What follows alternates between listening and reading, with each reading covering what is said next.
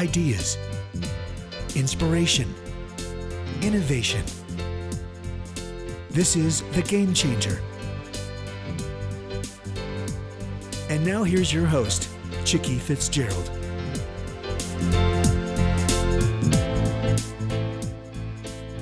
Good afternoon. It is Friday, August 14th, and it is the second day of school here in Tampa, Florida, and I am enjoying the peace and quiet and not having to tell teenagers to be quiet while I am on the radio.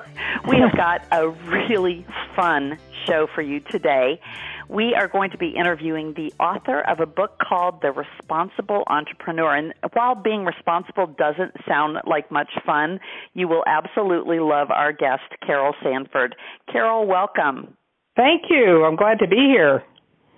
Well, we are going to be talking primarily about your book, and I love the tagline about the 4 game-changing archetypes for founders, leaders, and impact investors. And, you know, we all have very different personalities, and they kind of change as the venture goes on. I am a serial entrepreneur, so I am a great subject for your information that you're going to be sharing with us, and it's very timely because I've just started yet another venture. So excited to dig in. But before we start talking about the book, I always like to hear about you. Well, let's see. I guess there are a couple of things probably worth laying groundwork. First, I also am a serial entrepreneur. I've started and run 3 companies and sold them to fairly large enterprises. That was a very long time ago, but a great learning experience. It led me to over 30 years of doing what I call educative consulting, because it's not like I give people a program, but I've worked with everything from DuPont and Procter & Gamble down to smaller businesses like Seventh Generation, currently still actively engaged with Google. I have moved more of my educative work now into an academic setting. I am in a joint venture, Carol Sanford Institute, with the University of Washington Business School. And we are taking all of my 40 years of work and embedding it into a program there called The Responsible Business. It's for CEOs, executives and entrepreneurs who want to grow their businesses innovatively and responsibly, and I'm very excited about that. But, of course, one of my favorite things to do is to speak, and so I'm still a keynote speaker for over 50 events a year around the world, and I love these kind of conversations, so let's go. Well, terrific. Well, I'll tell you what, traveling to 50 different events a year just makes my head spin a little bit. I've been in the travel industry my whole life, and my current venture is actually creating travel widgets for events. So, dealing with the people who are coming to hear you at all of those events. So we already have an intersection there. But let's just dive in. Now, your first book was a book about creating a responsible business.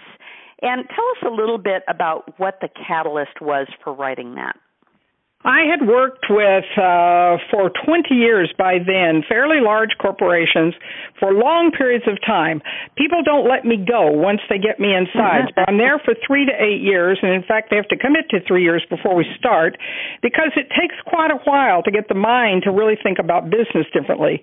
Right. And never have called what I do, the word sustainability didn't exist when I started, and responsibility is not a term I ever used. I always just talk about running great businesses and doing it in a way that you create great financial returns. People love working there. Suppliers consider you their favorite customer. You're able to create health in the communities, and investors, earnings are constantly growing, but responsibly. So those folks I've been working with always referred me. That's how all my work had been. But then I started to have people who said, I'd love to talk to one of these folks. And they said, please write a book. We can't talk to all the people we think you should work with. So I did. This book is 15 stories in detail. I call them case stories that tell exactly how they achieved. The stories are, let's see, who's in this book? And that book is Red Hat, very old, very great little company that created a lot of the open source success we know. DuPont, whom you all know, everyone knows, and I have 2 stories in there about DuPont. Colgate South Africa and Colgate Europe, seventh generation, and then I won't go on, but you get the idea, and it is really how it happened. And I was always a co-thinker with the CEO and everyone in the company. So that first book is How to Run a Great Business. I put the word sustainability and responsibility in the title because Wiley made me, because it was a popular topic. I think that's how you do things. I mean, I think responsibility is how a really successful business runs. You don't need to say the responsible business, but I had to. So I'm now really happy that I have, and of course it gave me a franchise for the second and soon-to-be-out third book. Oh, I love it. And the new book, or the books that we're talking about today, The Responsible Entrepreneur, actually won the Entrepreneurship Book Award from 800 CEO Read. And 800 CEO Read is one of the places where we go to find, great guests for our show. And another place that we go is actually looking at the most popular TED Talks. And, love the fact that you have spoken multiple times at various TED events around town and around the country. So, but that's a great franchise because you can do so much with that.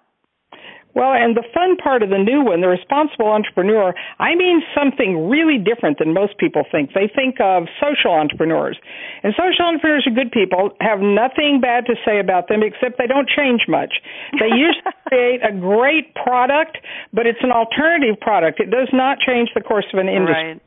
Right. So this book, The Responsible Entrepreneur, is really about how you do everything I talk about in the responsible business. And then in The Responsible Entrepreneur, these are my clients, colleagues, and students, and how their small businesses grew and changed the course of history.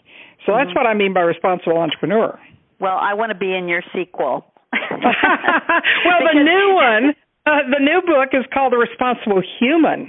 And it's about how individuals fundamentally change first their own life and then bring a radically different view to a large community that gets a platform that they can really make a difference with their life. Maybe we have to do a podcast with you for The Responsible Entrepreneur. Oh, I would love it because, the description on your website of this book is that this book is for those who dream big, promise more, and keep raising the bar. Right. And, I've been in my industry for going on 36 years now, and I've had my consulting company for 20 years and, specialize in, a very, very specific part of the travel industry of the underlying technology that makes it go, right? Nobody can book travel to anywhere if the underlying systems aren't there. And so, we're actually turning the industry on its head. And, just this whole notion of going to an event or a venue instead of going to an airport or a city center, which is where the travel industry makes you go, right? And you have to do all the homework to figure out where you actually need to be. Right. And so we have built the Where I Need to Be booking engine, which, has never existed before. So, I want to jump right into talking about the book because, again, if somebody pulled this off the shelf and saw The Responsible Entrepreneur, they might question themselves of whether they've been irresponsible in the past, which is certainly something that you think of when you see that word. But you're really talking here about a tool set, I believe, which is the tool set of understanding who you're working with and how to get things done, right? And so you start out talking about why we need a new kind of entrepreneur. And I want you to tell us, just in your own words, why do we need a new kind of entrepreneur? All of us are born with entrepreneurial potential. And by that I mean we all have the potential to exercise strong personal agency. Combination of parenting patterns, schooling patterns, the way work is structured tends to slowly destroy that option. The ones we call entrepreneurs are the ones who couldn't function in any of those systems, broke away, probably drove their parents crazy, their teachers, and every boss or any boss they had. And they did that and took off to make a difference that was unique to them. So that's just like ordinary entrepreneurs, which are amazing and are, really an engine for all sorts of things. But we found often that what was happening with entrepreneurial energy is it became a bit self-centered. And so sometimes it would grow in the direction of greed, or it would grow, as you said, it could be irresponsible, and not intentionally so, but just not knowing, not paying attention. Yes. So then emerged the social entrepreneur. And the social entrepreneur still was paying attention to doing something unique that made a difference, but they added something really specifically, which is what I call external considering. My grandmother used to grab me by the back of the neck when I was being a ruffian or doing something that was impacting others negatively, and she'd say, "Don't you ever consider anyone besides yourself?" And of course, at that age, I didn't. So I call that external considering, because the social entrepreneur is really thinking about others, but they're usually creating, as I said earlier, a product or a service that doesn't necessarily change anything. It provides a way to see that it could be done differently.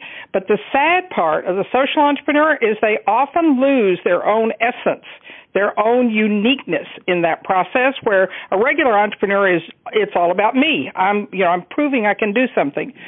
But those need to all come together. And what the stories I have in this book and the folks that I've worked with and what I teach are how you hang on and, in fact, enrich and deepen that personal agency from connecting to the deep essence of who you are that no one else can be, because they can never be you. You have the external considering to make a difference, but you add one more thing to it, which is what I call promises beyond ableness, which is why I have that opening on my website. Right. Promise to do something really big, and we'll talk about it in a moment, but there are 4 basic domains that those promises get made in, which are huge, and they are course-changing in terms of where history plays out. So that was why we needed a new name. We needed it all integrated. That is so interesting, and something hit me actually last Friday. I had 2 weeks ago gone off for my 25th wedding anniversary with my husband, and we actually took our teenagers with us on our 25th wedding anniversary trip. And I got some physical rest that week, and I left all my electronics at home. First time ever in 25 years we've vacationed without my laptop and cell phone. And when I came home, I had some refreshing, from that. Again, really just the physical side. But a couple of days later, I decided to go to a leadership conference that was being held here, and it was actually a remote conference that was being held in Chicago, and it was simulcast out to 250,000 people in 110 countries. And in the course of watching that event and listening to amazing speakers, and they had these little vignettes in between each one of the speakers. And, I've been involved in giving back, and I talk about it, and, that is a core element. We one of our taglines for our company is changing the world one trip at a time. And so I'm sitting and watching this vignette with this guy from Walgreens who had been at this conference the previous year and had been inspired by another vignette that he saw of Tom's shoes, where, the sell a pair of shoes, give a pair of shoes. And he thought, well, how can we do that in my company? Right. And for this big behemoth called Walgreens, he had to go around to all of his peers. And, he finally, runs across the senior people who say, we love the idea, but we just can't afford it. Right. We can't afford to give. And so he finally makes it to the CEO, who says, hey, I like it. It's right for us. Find a way to go pilot it. And so he finally does. And long story short, they show this little vignette of somebody getting a vaccination, right? And it was obviously somebody who could afford to pay for it. And then you saw a picture of somebody who couldn't afford the vaccination getting the shot. And Carol, I had this visceral, physical reaction when I saw that picture. And again, I mean, I see lots of things like that, but this one reached out and grabbed me. And you know, it was like God was speaking to my soul saying, you know what, you think this new venture is all about innovation and turning the industry on its head. It's really about the 10% you're giving back out of every dollar. Because if you're a $1 billion company, you're giving back $100 million. And that is going to create true and lasting change.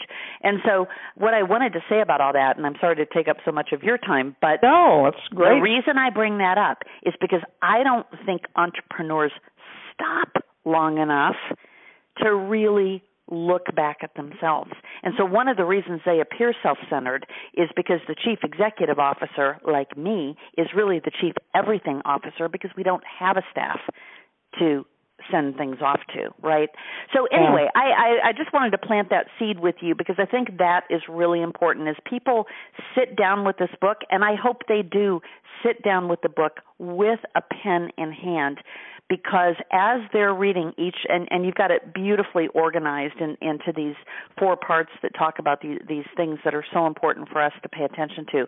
But I encourage people after they listen to this interview, go get a physical copy of this book, even if you normally read Kindle, and sit down and write notes in the margin of this book. Because if you stop long enough to work on your business, you know, to get out of working in your business, I think you really can change the name of the game. So part 1 of the book is Changing the World Requires Game-Changing Roles. And you've got 2 stories that are a part of this.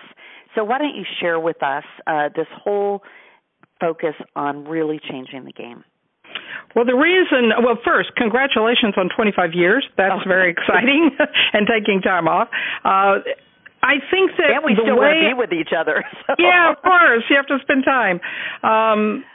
The thing that was important to me is once in a while I do use the word change the world, but I think that when we say change the world, we're often thinking we have so many things that no matter what your perspective is, feel like they're not working well. And that's probably been true of all of history. So we think about, let's go do something that changes it now.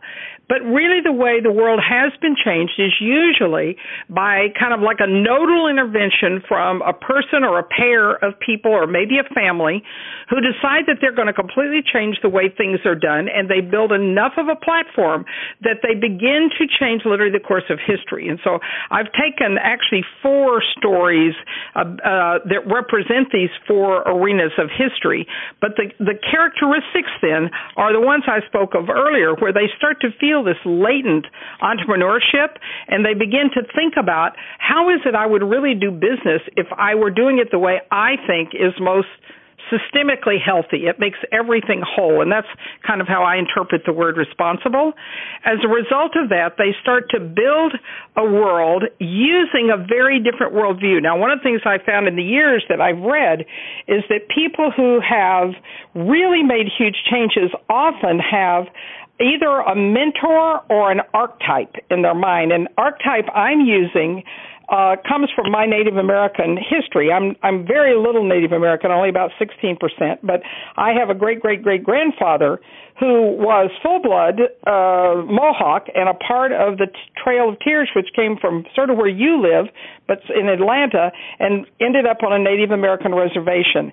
And he said that my grandfather, who, you know, got these stories passed along, said one of the things they were taught when they got to Oklahoma, where they'd lost 90% of the tribe and, in fact, 90% of all the people, he said in order to rebuild something in a way that it's better the next time you build it, you must take on roles, and they aren't ones you're necessarily comfortable with, but they are ones that need to be played, and you may rotate through them. So it occurred to me as I was interviewing and talking, and then, of course, most of these are my clients or students, how all of them were working with something in their head that helped them rise above what they would have done out of their own ordinary kind of mechanical way of doing things. So that's kind of what that opening is about. And I have a story out of why Botswana didn't fall in at that point, although there's looks like some risk now. But 100 years ago, they did not fall, no, 200 years ago, they did not fall into what South Africa, Zimbabwe, Kenya, and all the others did with the colonization. They really rose up with a nation which was really good for all. So that kind of a quick and dirty overview about what I mean about that kind of opening and using roles to take it on. Right.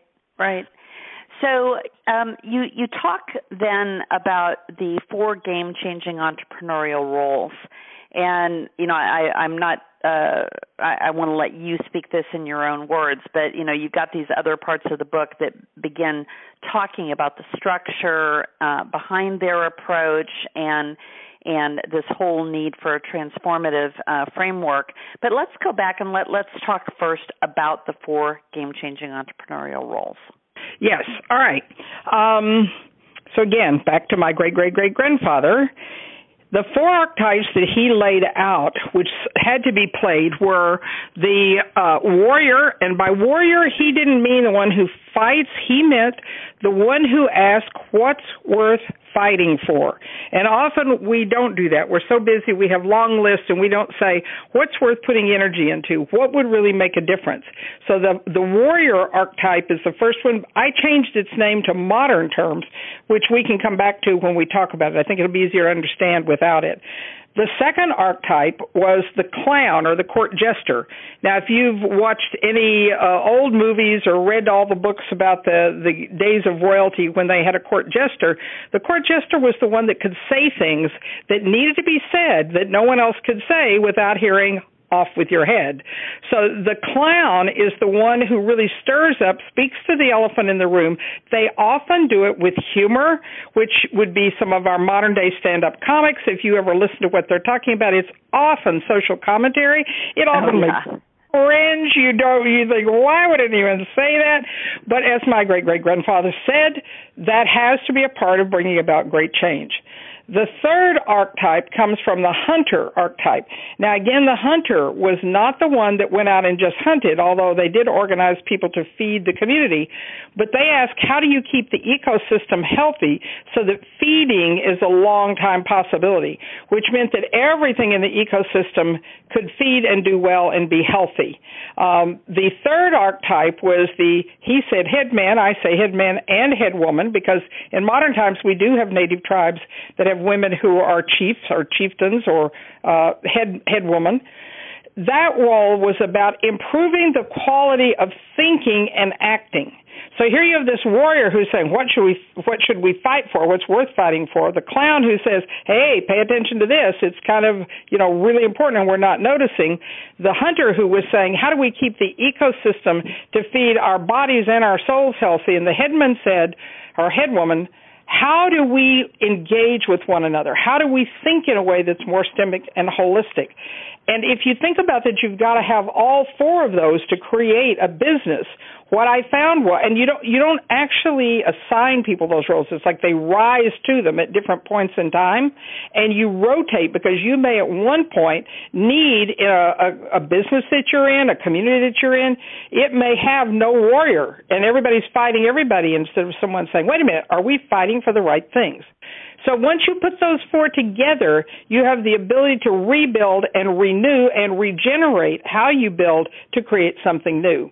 So that enough of what the archetypes are about?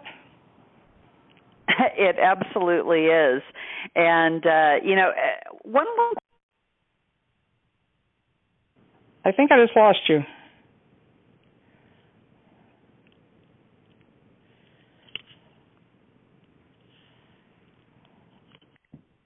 Are you still there? Oh, yes, I am. Good. Okay. Yeah, one of us must have hit a button. Anyway, so what I want to know is, Carol, at different times in the entrepreneurial venture, do we move between those roles, or are we pretty much, one primary and maybe a secondary? Really good entrepreneurs use all 4. And they're very mindful that even a situation, even a moment, say, for example, they may move in with their children to a conversation that is coming from the warrior, and it's a quiet, calm role, and they'll need to do that also in their business, saying, well, you're fighting for something. Does that really, why? Think about that. A lot of the time when you're the CEO, you're thrown into the headman, headwoman role because you're trying to hang on to a very large picture, and it's a moving, dynamic one with a million things coming in. one of the things that I teach at the university where I teach, and I lecture at 5 different universities in addition, and when I'm working with clients inside of a system is I say, you must learn all of these. You must learn to feel when they're needed. You will likely feel more drawn to one role, but if you stay only in it, it will weaken your ability to take on other things that need to happen. And it's not a matter of switching between them just, for switching sake. It's really about becoming appropriate to how it is you can move something. So the answer is, please move, please learn them all, and use them with wisdom. Great. So in part 2, where you're talking about the secret structure behind the approach of the 4 iconic entrepreneurs, you tell a story about one of my favorite people because I have been a Mac user since there has been a Mac. And in fact, I have told the story many times on this show that I was dating a guy back in the early 80s, and his brother worked in product development at Apple Computer. And I'm not even sure I knew that Apple Computer existed. But when I went to stay with them on Thanksgiving, they made me sign an NDA to sleep in the bedroom because Lisa, which was the predecessor to the Mac, was on the floor, right?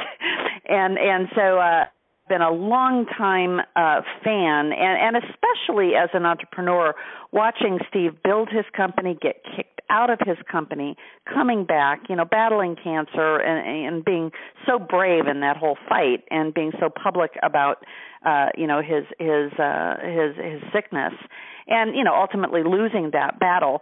But you talk here about Steve Jobs and the role of the realization entrepreneur. And, again, let's hear a little bit about him. I had the great honor of teaching in Silicon Valley at a university called San Jose State University in a program that crossed over between the business school, the urban planning school, and what was then called cybernetic systems. It'd now be information technology. If you came in to get a degree in any of those 3 programs, you had to study in all 3. If you came in to get a master's degree, we had a significant number of the early stage. This was in the mid to 70s to just early 80s.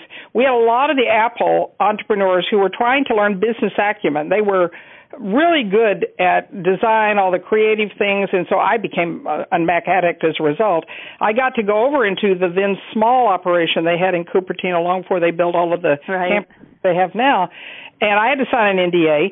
But the thing that I heard, because Steve came in and spoke several times to the group, even though I was there supposedly teaching them, he came in and spoke, and the thing he said over and over again, which is what the realization entrepreneur is about. So I've taken the term warrior and translated into one who's really trying to get something to move and be alive, and so to fight the right battles and ignore those that don't make sense. And so that realization process is making sure you really bring something alive, new, really exciting into not just the marketplace, but into the lives of people who are going to buy your product. Now, what Steve would say, he said, in order to do this, now I'm telling you what we're going to do is to really change the course of history for people who buy digital devices, and that was even called that at that point. You even used the term computerless. It was like he had in mind, we will have to get so good that we actually can change many industries. Now, that's in the 70s.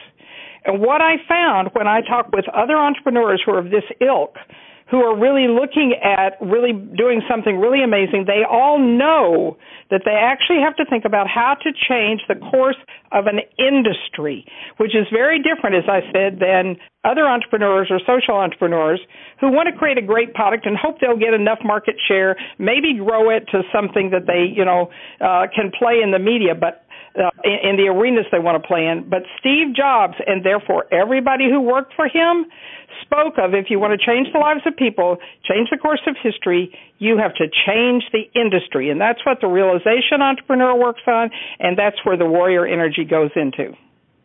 Wow.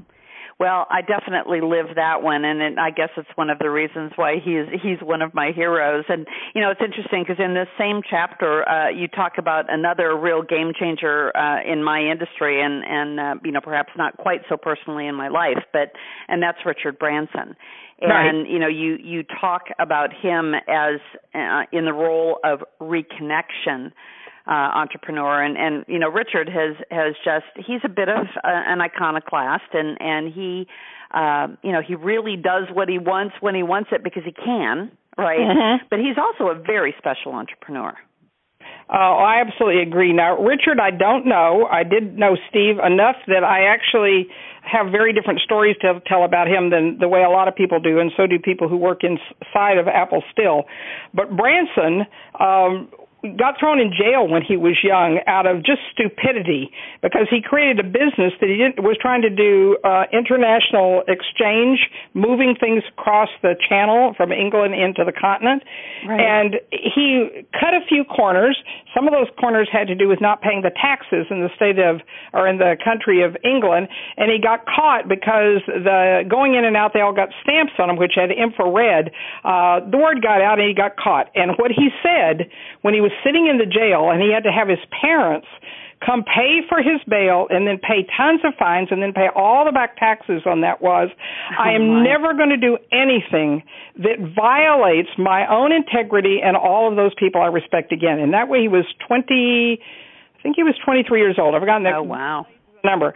So that changed him permanently, and he ended up, as a result, every time he creates, and of course he's done a massive amount with transportation. That's been not only airplanes, which we're used to, Virgin, but one of the stories I tell in the book, which is most amazing, is he decided to build a better train that was safer than all of it, and able, therefore, to be more on time. It was better built, and he built a rail line that was running us out of London, out into the north and the south and then even eventually across the Channel.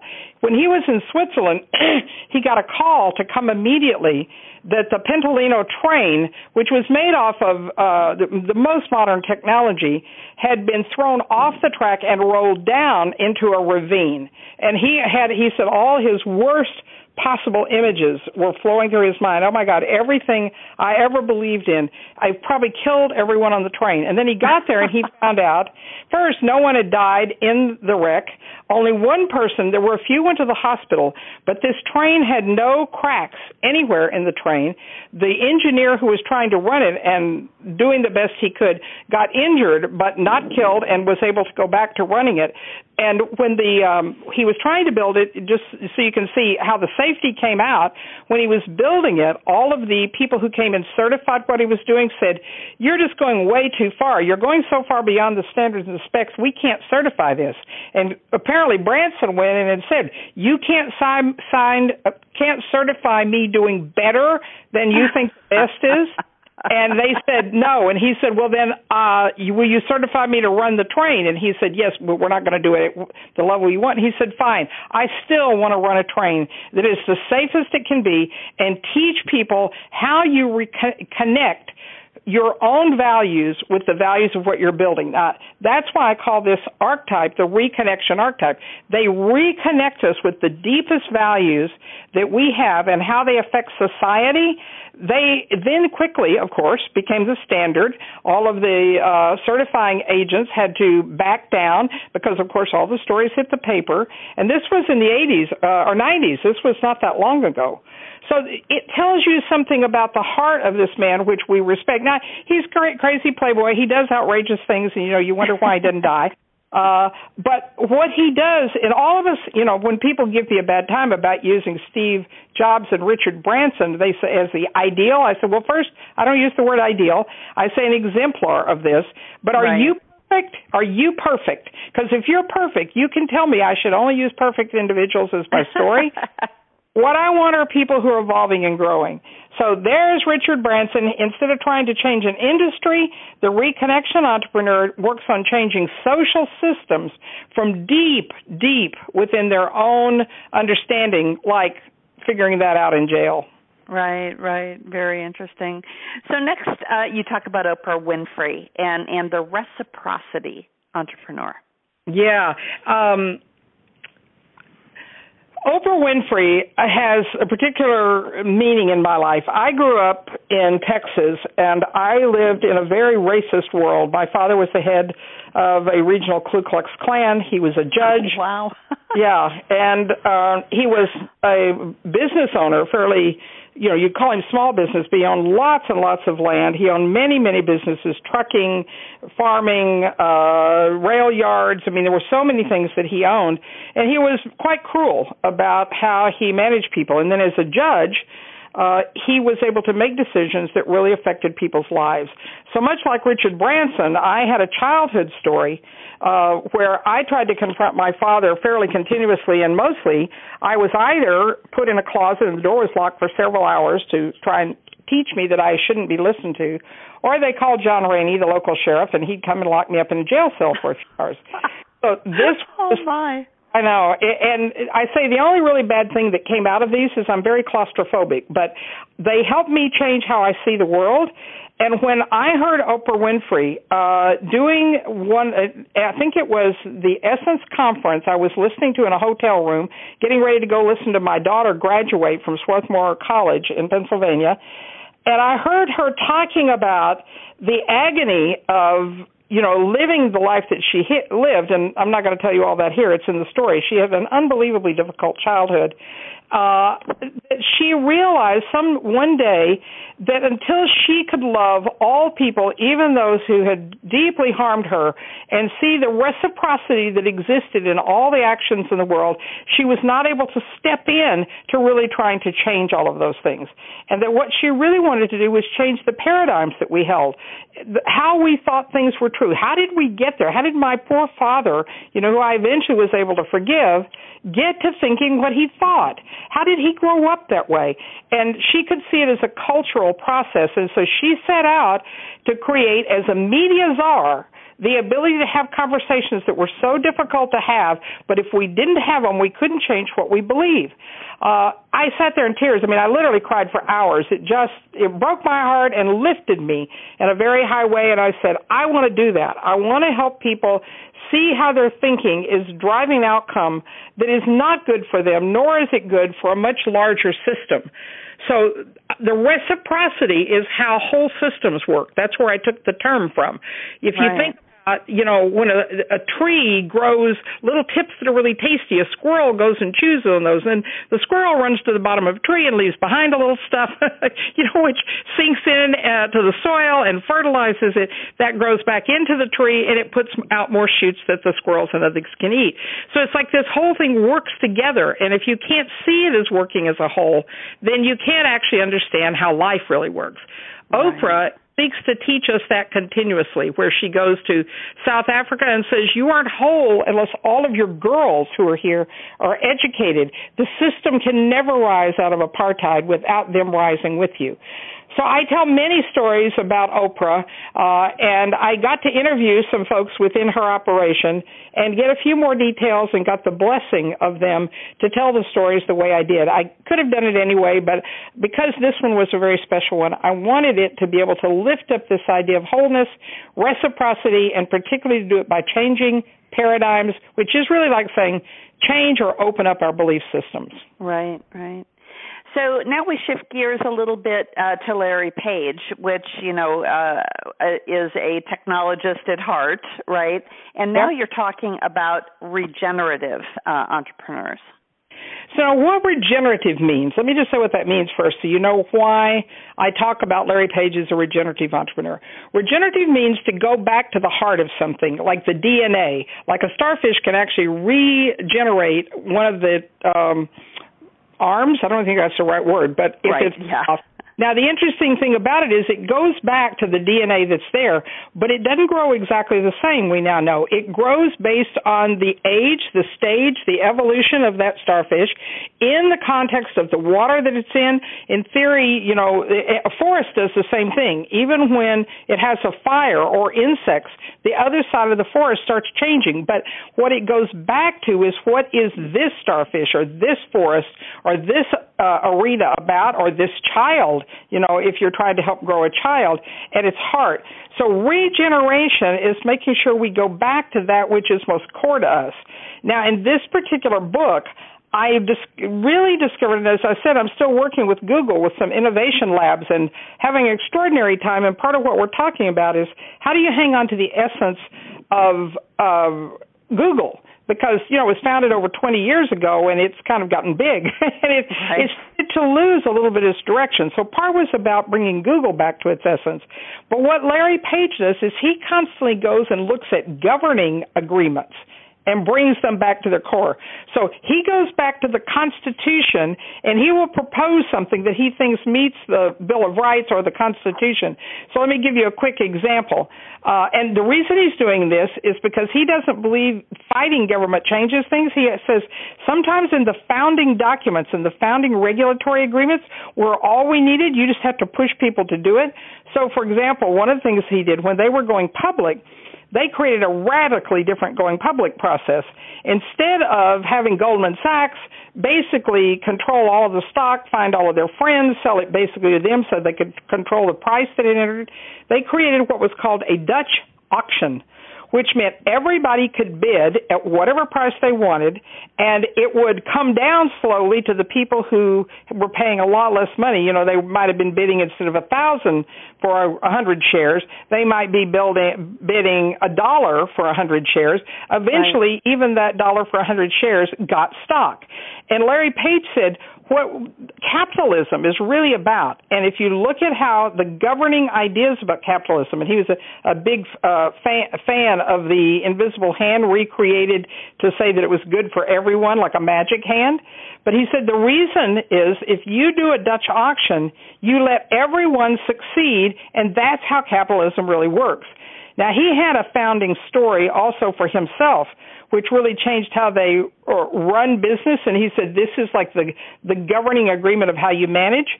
His grandfather was one of the founders of the United Auto Workers Union, and the reason was that he was working for General Motors long before there was such a thing as a union anywhere. His grandfather carried with him a very large steel pipe that had on the end of it a lead ball. And the reason was because he never had any idea which time his supervisor would come to him and beat him. They carried baseball bats around. It's hard for us to imagine now because, if you did that, you'd be put in jail, but they weren't. They eventually locked out all the managers, barred the doors, and formed the United Auto Workers Union and cracked the management's control over workers' lives. Larry Page, I swear to you, still has that club in his office. And he said, I never want anyone to work anywhere again in anything that I have any control over that they don't feel like they have the spirit my grandfather had, but applying it to something that really makes us a great nation.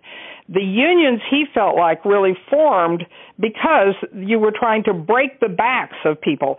He said, I'm not afraid of unions because my grandfather was a brilliant leader in it, but I believe the real need is to regenerate what it means for human beings to have work.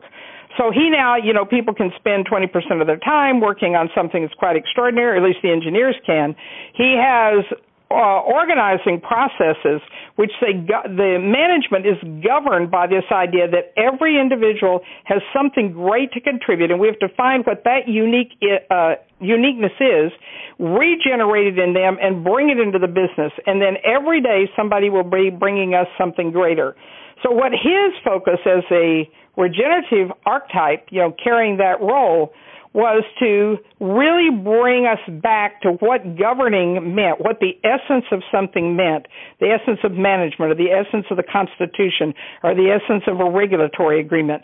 And you never hear these stories about Larry Page.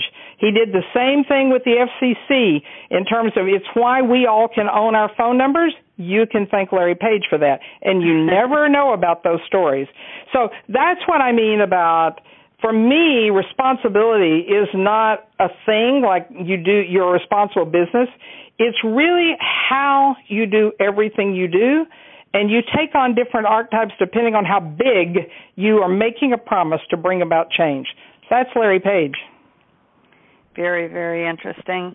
So we don't have time to go into all of the other stories from the other two chapters, but in part 3 of the book, or rather the next section, is being the change requires a transformative framework. Can you pick just one story out of the framework section of the book and share that with us of the importance of framework? Yes, and what this is talking about is that in any industry you're in, anywhere, you can start to change another industry, or you can start to change a social system, or you can start to change paradigms and beliefs and governing agreements.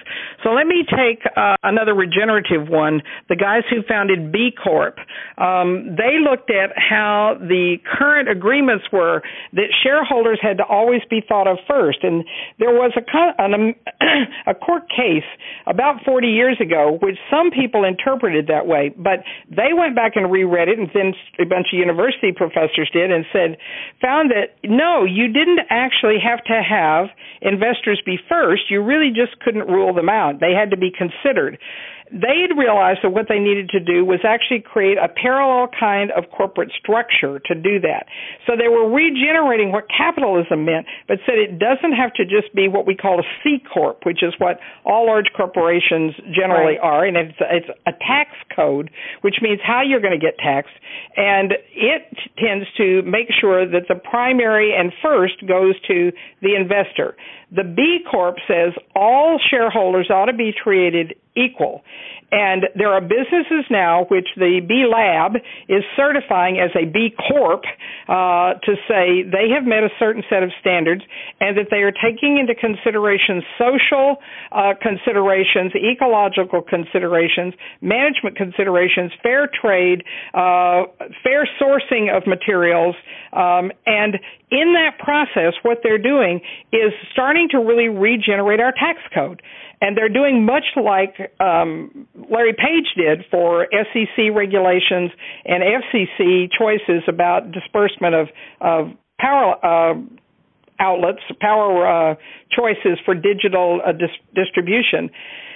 What the point is of every one of these stories, and there are 13 stories of ordinary people making amazing changes, all of whom I know well, and so I'm telling their stories from an inside view, even if you know them from some other place. I want people to know that Steve Jobs, Richard Branson, Oprah Winfrey, and Larry Page did not start where they are now. I tell their stories at the beginning so you can see what an archetypal energy does for you in being able to drive something for a really amazing outcome. But I want them to see what's happening on a smaller scale, and these 13 people who are moving now, and you will be hearing more and more about their stories because they are each in their own way changing the course of history through changing an industry like construction or changing a social system like how it is that we fish and how the whole fishing systems work, changing the food system, and then in some cases actually changing institutions like in Afghanistan so that governance will be done really differently as a result of their work. So that's one quick story, but there are 13 of those, 2 for each archetype, which are really, really powerful, and they'll have you believe, like the one you felt when you were at the convention last Friday. Right. Have you know, when you read one of these stories, where it is that you might aspire and how it is you could start to learn about all of these different archetypes and how they change the course of history. Right, and so to wrap up, part 4 of the book talks about the game of changing the game and using these domains and archetypes and communities of practice to foster change. And you've got a couple of stories here, and I think we have time for you to, just touch on each of them about the system of archetypes at work, and you talk about being an instrument of change.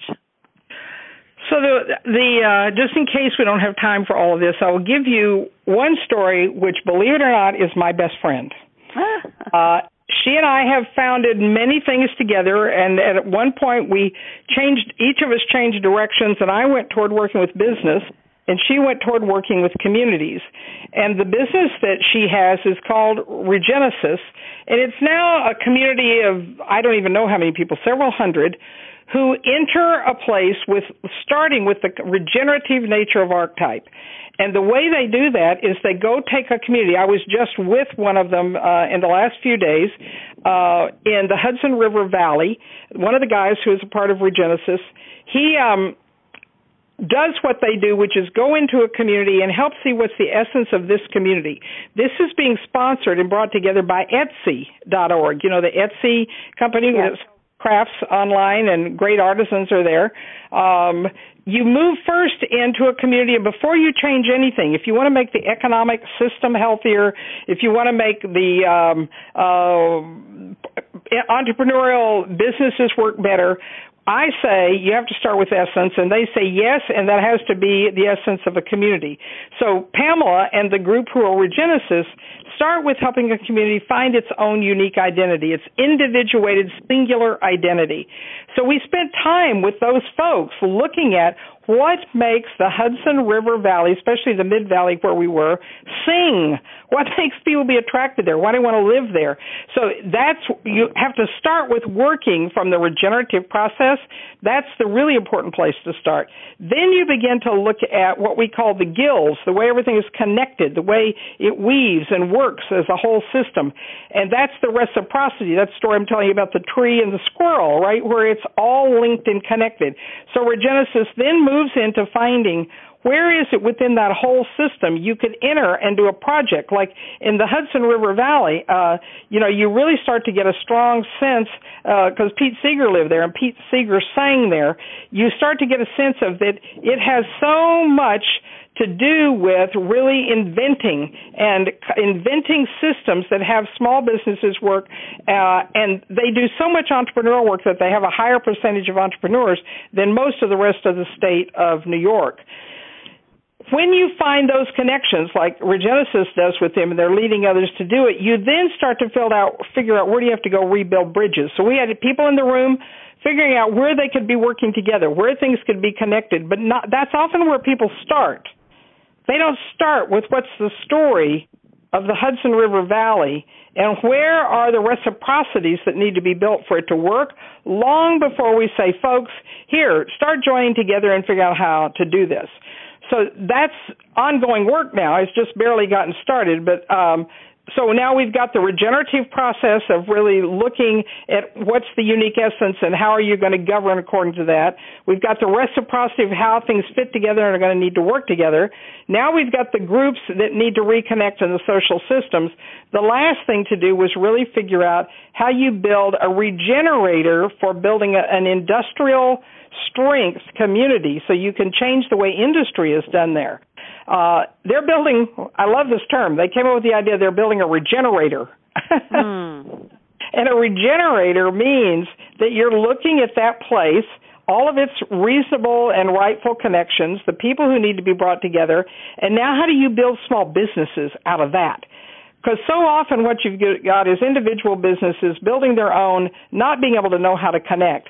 This ability to be a game changer, so you change how economic systems are built based on having all four archetypes at play, is the work that Regenesis does. And so I love telling their story because they've done this in the Finger Lakes of New York, they've done it in Mexico, they've done it in Europe. I've taken them into many places like Victoria, British Columbia.